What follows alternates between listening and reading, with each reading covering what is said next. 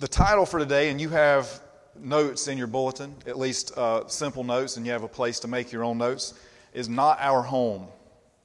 I want to say this before we get started, that I'll say this as we go through, but don't be misled into thinking that Jesus' words or Peter's words or my words as I try to present their words today means that Christians can't, shouldn't, and there should never be any Christian that has any sort of money, any sort of wealth. That is not biblical. The point is how we use our wealth and what our motivation is behind what we do with the wealth God has blessed us with and what kind of a steward we are. So I wanted to say that up front in case somebody gets the wrong idea before we even get started. Did you know that God created us with the knowledge that we are made to live forever? There is something completely unnatural about death. And I know that Christians can face death in a totally different way than unbelievers. Everybody in here has seen somebody, maybe not that was close to you, because it took me until a few years ago, about 10 years ago, and I'm 45, to have somebody that was actually close to me die. I lived that long, a blessed kind of life, without experiencing death that was personal to me. Not a friend, not a family member. So most of us have lived a different kind of story than that, where you've had several people close to you die. There's a difference, and we've seen it when an unbeliever dies and a believer dies. As Christians, we know where we're going. We know who holds the future, and there's a piece about us stepping out of this world and stepping into the next. We can die with peace, but at the same time, there is still something very unnatural about death, because God didn't create us to die. He created us to live, and we humans mess that up. And death is one of the penalties of sinfulness. It doesn't matter if a person has access to Scripture or not, we know that we were made to live forever.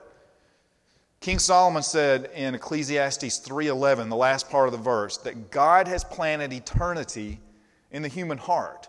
He's put it here, and we know that this place, this broken place, this place that we struggle through, this is not the end. There is something more, that this isn't the end, that we're going to experience something else. And eternity isn't just some far-fetched dream. We're born knowing that God exists. He's put it within us, that life on earth is temporary, and that we will spend eternity somewhere.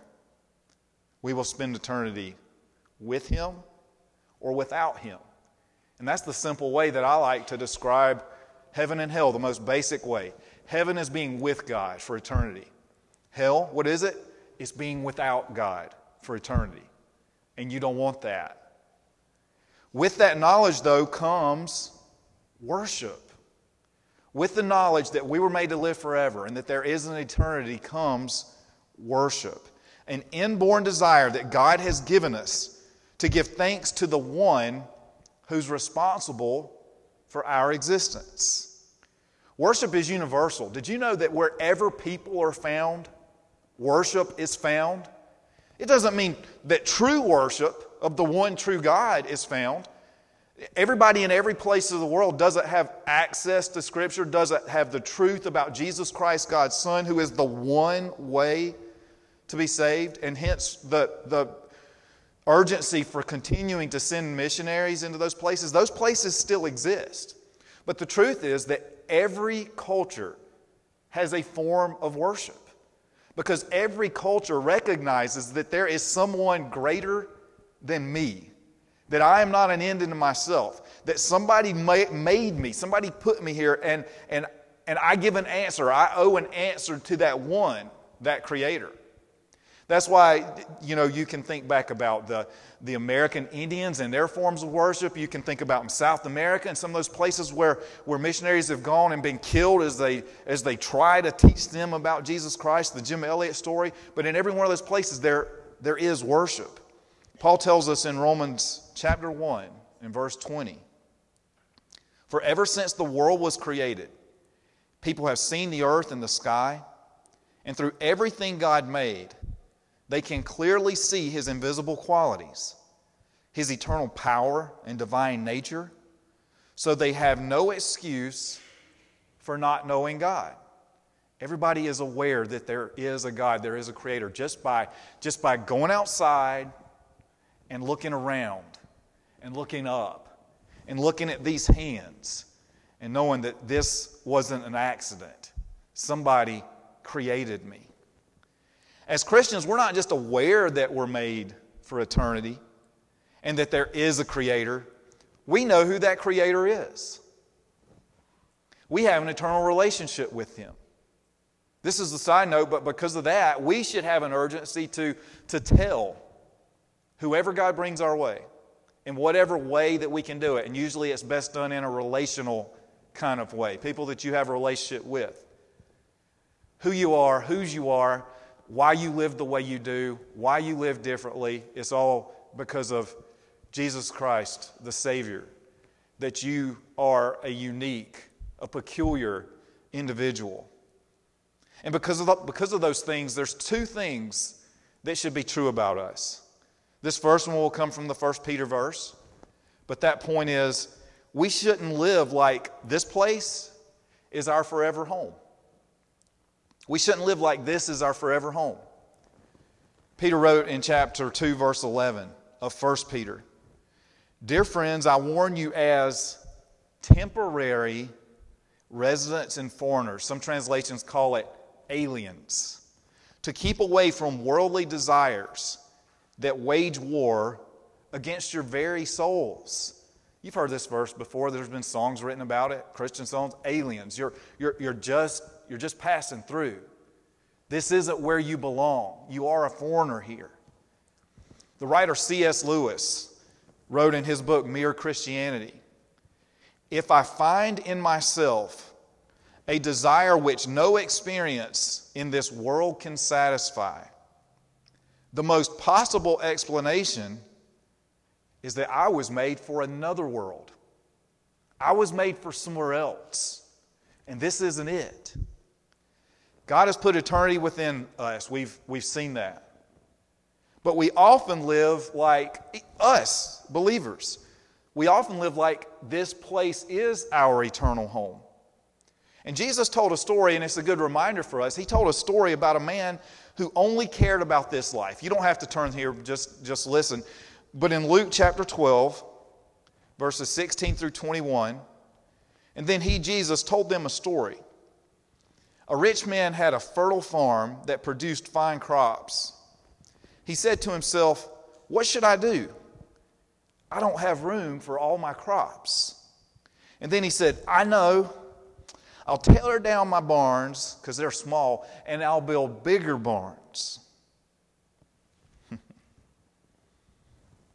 Then I'll have room enough to store my oil and my wheat and my other goods." And I hope you're thinking about your stuff as he uses those words, oil and wheat and other goods. "And I'll sit back and say to myself, 'My friend, you have enough stored away for years to come. Now take it easy. Eat, drink, and be merry.' But God said to him, 'You fool. You will die this very night. And then who will get everything you worked for?' Yes, a person is a fool to store up earthly wealth but not have a rich relationship with God." Did he say to store up wealth and stop? I'm not a prosperity gospel preacher at all by any means. But it's just like when people misquote the verse, "Money's the root of all evil." No, it's not. What is? The love of money is the root of all evil. There's a tremendous difference there. I am thankful for believers throughout history who have been wealthy enough to fund Christian endeavors. Whatever it is that God has that He wants to do in a place, in a country, in a different country, that there are people with the means to help fund those things and to use the money that God has given them to build His kingdom, to bless Him, to bless others, to give unbelievers the chance to come know Him. Thankful for that. I'm thankful that there are people in this place and people that aren't even connected to this place, yet they are still willing to let God use what He has blessed them with to do His kingdom work. There's nothing wrong with planning for the future, Absolutely nothing wrong. You should be planning for the future. But this man's future plans did not include God. Who were his plans about? Himself. He wasn't thinking about anything other than me and I'll sit back and I'll eat and drink and I'll get to take it easy and I won't have to work hard. And he was thinking totally about self. He didn't consider eternity, and he lived and died without God. No matter what we accomplish or accumulate here on earth, you know what it all is? Temporary. The only things that will last are the things that are done for God's kingdom. Things that are done for God's kingdom. Do you have people that you can influence? Do you have children in your home? Those are eternal things. Those are lives that are going to live on for eternity in one of two places. Do you have a church that you can support? Those are things that church's outreach. Those are things that will live on for eternity. We'll leave behind everything, including our homes that Will mentioned earlier.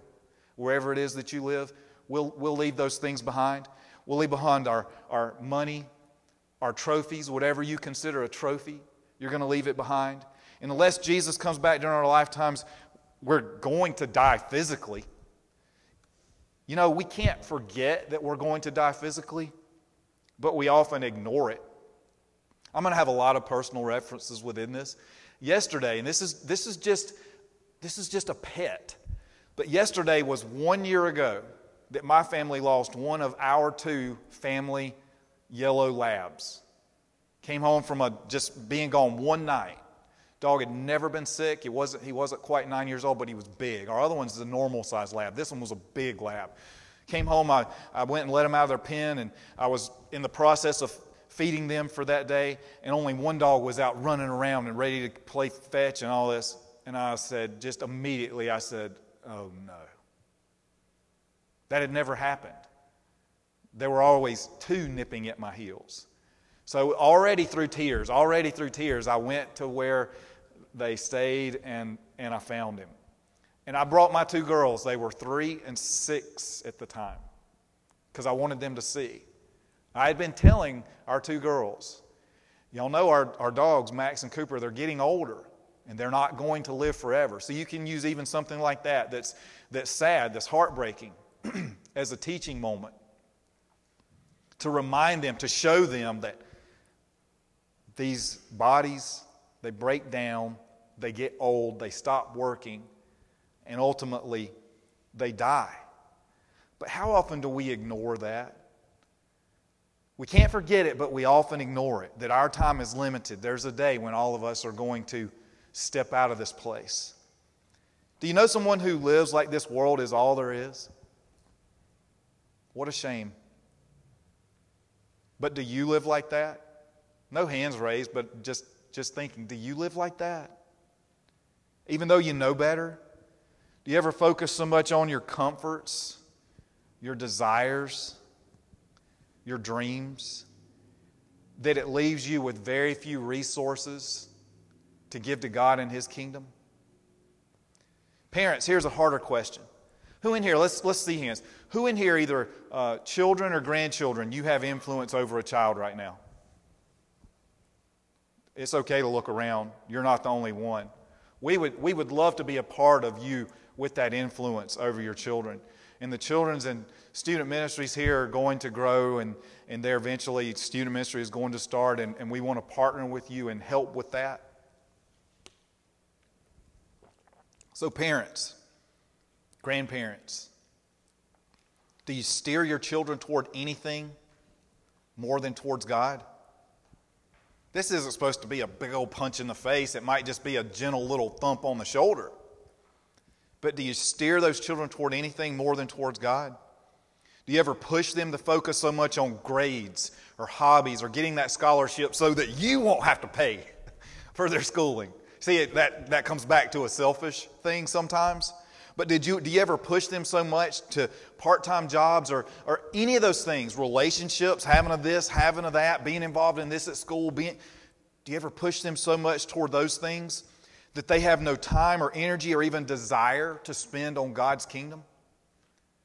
If there is I'll go ahead and say this now in my 8th day of being a staff person here.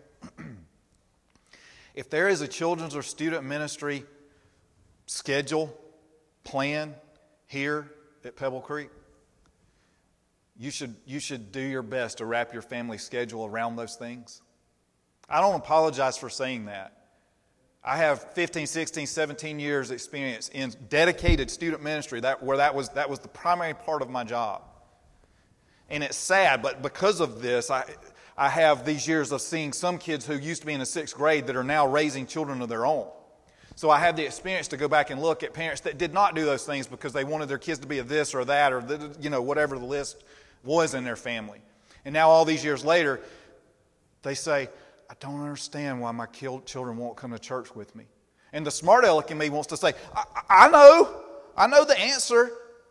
It was because all these years we had this and we did this and we went on mission trips, but this camp was more important. And we had this retreat, a beach retreat, where it was all about worship and spending this 1 week with focused time with other teenagers where they could see they weren't the only one.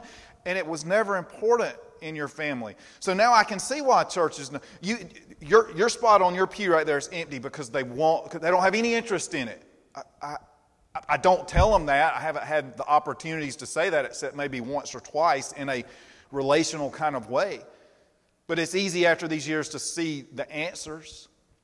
So parents, take the little thump right now. Grandparents, take that little thump. My wife is sitting back there helping with sound and computer this morning directly because her grandparents took the initiative to go get and bring their 2 granddaughters to church every week. Sunday night? Yeah, Sunday night. Wednesday night? Yeah, Wednesday night. Grandparents did it. She is eternally grateful for what those grandparents did.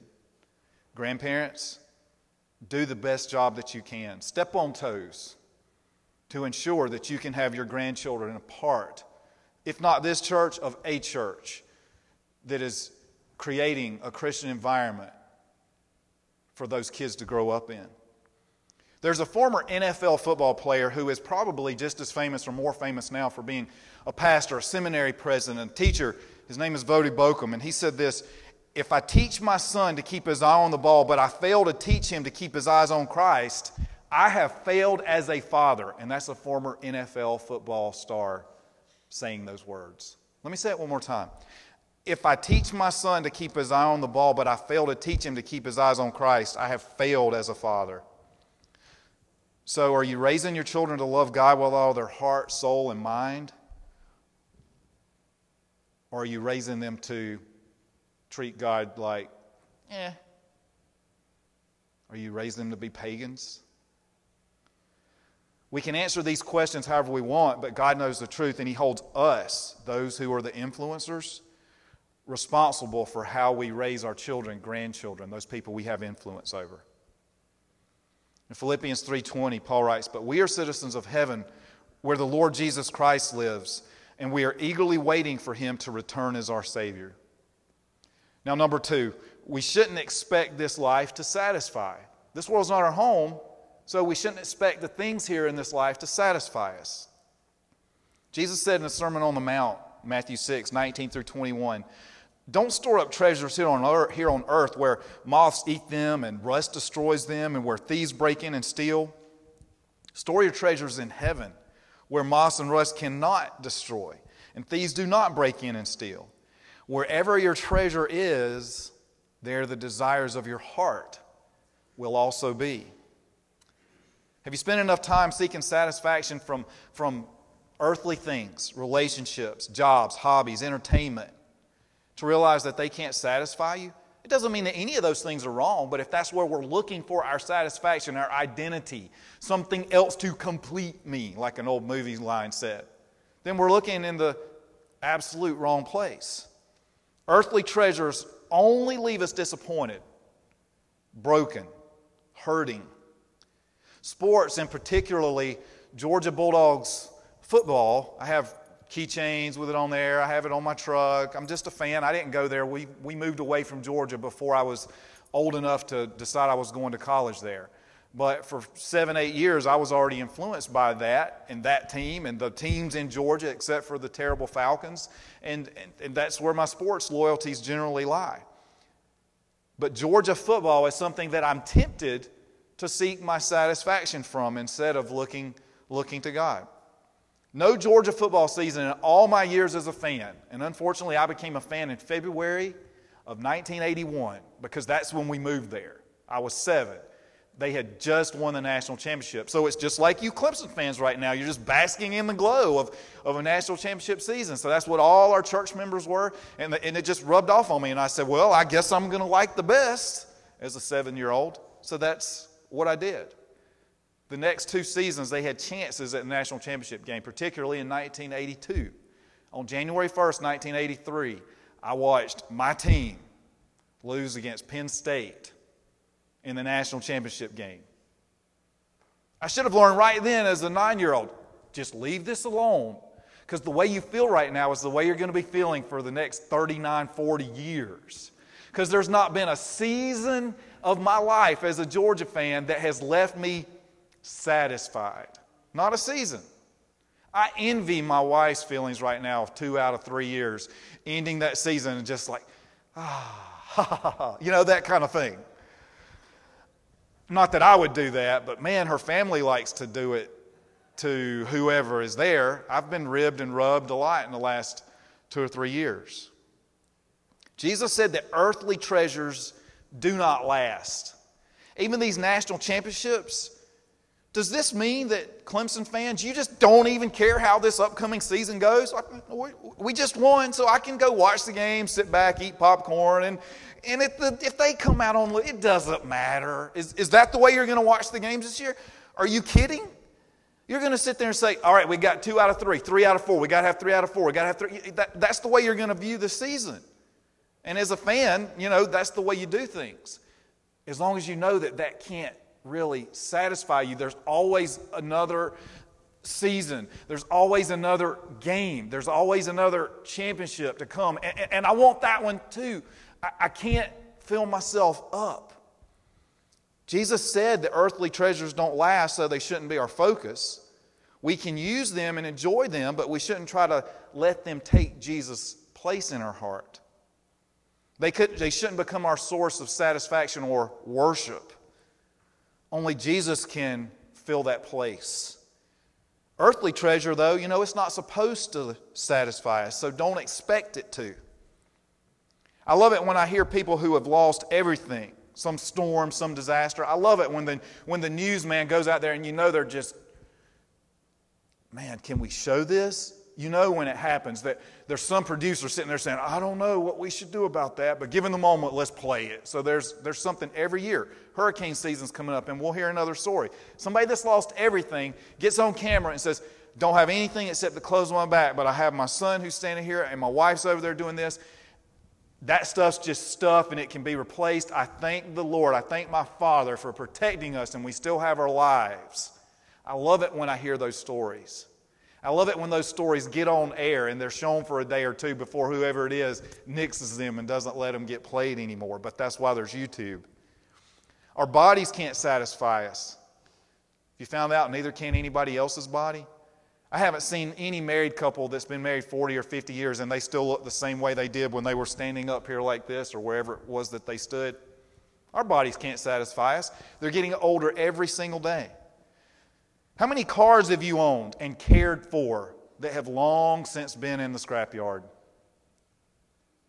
I washed mine yesterday. And as you get closer and you wash something by hand, yes, Kate, help me. You see, man, where did that nick come from? This piece of rubber is falling apart. When you get down and start washing something, you say, this doesn't look, from a distance it looks pretty good, but you get up close and it's not looking so good anymore. Isn't that how our bodies do as well? The first home I remember living in was in Greer, and now where that home was, it's gone, and there's another home sitting on that piece of land. And one day there'll be another home sitting on that same piece of land. Also, human relationships don't last. All of us have former best friends we haven't spoken to in years, right? Maybe it's because it was 3rd grade and you moved, but all of us have former best friends that we don't have relationships with anymore. So what's your treasure? To answer that, just think about what you value the most. Is it eternal? If it's not, then you're treasuring the wrong things. Only God's kingdom and those who are part of it will last. I'll wrap this up with some of your favorite. Some of you have this as one of your favorite things. Every few years, every couple of years, I don't know the exact schedule anymore because I've gotten off the schedule on purpose. But Apple will come out with a new phone. Not just the new phone with a little this or whatever behind it, but an actual new phone every couple of years. And I blame all this on my wife because it didn't used to matter. I'd get whatever phone they had. You know, who cares? This one's on sale. They're giving these away. That's fine. We'll take that one.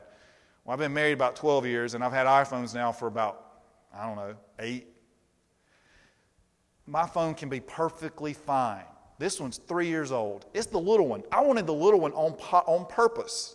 On purpose, because it fits in my pocket, and it doesn't look like I'm carrying around, a cutting board in my pocket.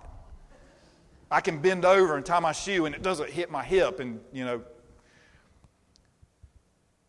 But just the other night, for the first time in over a year, found my family in the Apple store and looking at what the new ones do. And I said, I don't want that piece of junk. It doesn't even have a button anymore. Yeah, that's how far behind I am. I have a real button down here I can push. I'm like, I don't want this. I'll never figure it out. Kelly's like, all you got to do is push this line and slide it up. I'm like, just leave me alone. I'm trying to tell myself I don't need these new $1,600 things. Just leave me alone. But after leaving the store, whatever year it is, suddenly this phone that used to do everything, totally satisfied with it, suddenly it is an outdated piece of junk that needs to be replaced. Suddenly. That's how we feel. And then when you do replace it, within a few weeks, maybe a month, you know what? It's just a phone again. It's just a phone that you throw around when you get finished and, forget here and there. It's just a phone. So when your 46-inch TV is too small, so when your 5-year-old car is too old, when your 1,800 square foot house is too cramped with all of your clothing, toys, appliances, furniture, yard tools, and on and on and on. Allow those feelings of discontent to remind you, no matter what else I buy, I'm still going to be unsatisfied. Because this world is not my home. And God did not make me to be satisfied by this broken, sinful, dying world, but by His perfect, sinless, eternal one. He made me for heaven, and I won't be satisfied until I get there. None of this stuff that I've accumulated satisfies, because even right now, I still want something else. Do you see that? It can't satisfy us, and having one more won't satisfy us because this place can't satisfy us. It's sad to see someone cling to this physical life without any peace about eternity, and I mentioned this earlier, or clinging to earthly treasure like it's all they have. But the truth is, people that don't have Jesus as Savior, that is all they have. It's all they have. They need to know Jesus as Savior. What can you do about that? Without Jesus, this life is it. These 70 to 100 years, this tiny little blip on the radar of eternity. So it's completely understandable when these lost people, those who do not know Jesus, hold on to this life and the treasures of it so desperately. Because life without Jesus is desperate and hopeless, and it just leaves us longing for a little bit more. One day we're going to leave this place just as empty-handed as the day we were born. We'll have to answer to God, the Creator and the ultimate Judge, for what we did with this life He gave us. And there's only one right answer. I gave my life back to You, Father, when I surrendered to Jesus as my Savior. Will, would you come? And would you bow your heads and consider this an invitation time? And if you need to make a decision, make it now between you and God. But we'd love for you to let us know that. Whether you come down here at the front and tell me that or you indicate that on a card, we'd love to help you through whatever decision that you need to make. Father, we thank you for speaking to us today. We thank you for what you have shown us from these 2 specific verses in your word. May we treasure the things that you treasure and use the things that you have given us to grow your kingdom instead of growing our own. We thank you that you give us so much, so many things to enjoy, but help us to be excellent stewards of those things. And help us to spend our time here doing all that we can to influence our friends, neighbors, people that we meet day in and day out, to trust you and to know you as Savior and Lord. This is our prayer in Jesus' name. Amen.